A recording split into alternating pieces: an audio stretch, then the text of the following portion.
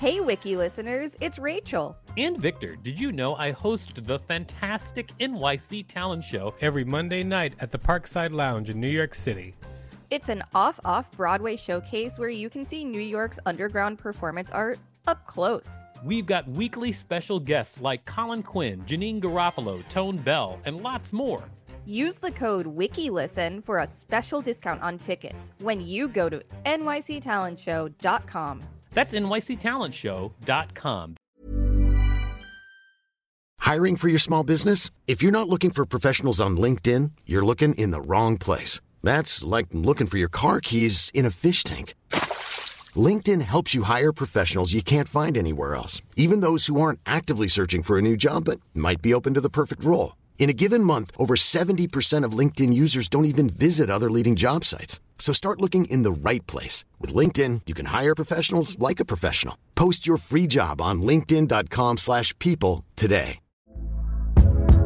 Hey there, it's Michelle Norris. I'm host of a podcast called Your Mama's Kitchen. When I travel, I'm usually looking for a way to find a taste of home when I'm not at home. And one of the things I love to do when I am at home is entertain. And Airbnb allows me to do that. When I was in California recently, I rented a house that had a great kitchen. And when we were sitting around the table, we were all thinking, we're in someone else's house. Someone could be in all of our homes as well.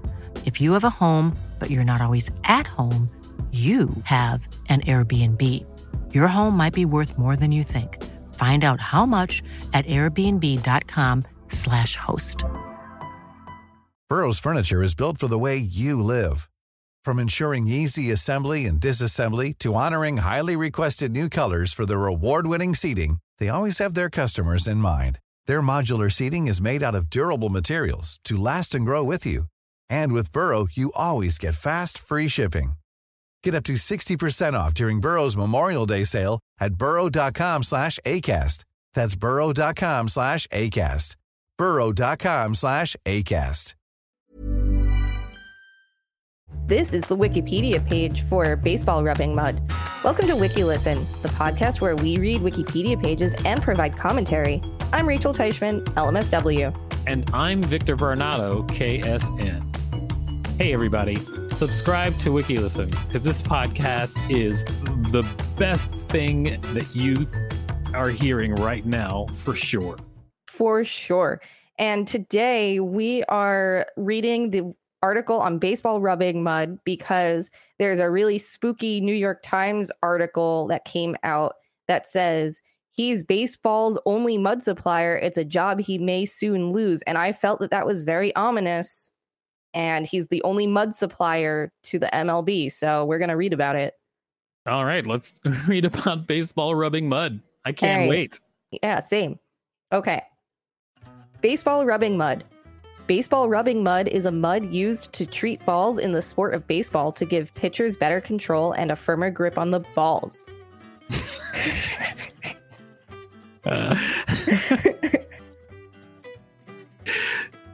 History. Before the use of rubbing mud, baseballs were rubbed in a mixture of water and infield soil. But this method usually discolored the ball's leather surface. Other alternatives at the time were tobacco juice, shoe polish, and soil from under stadium bleachers. They were able to successfully take off the sheen from baseballs, but at the same time, they also damaged and scratched the balls. Leather. While Lena Blackburn was a third base coach for the Philadelphia Athletics baseball team, an umpire complained to him about the method used at the time, prompting Blackburn in 1938 to set out in search of better mud to use to rub against baseballs.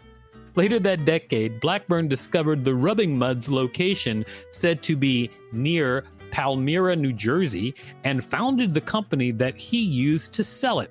According to the company, the entire American League used the mud soon after its discovery, and by the 1950s, it was in use by every major league team, along with some minor league and college teams. Hey, WikiListen, you can support us by listening to this message.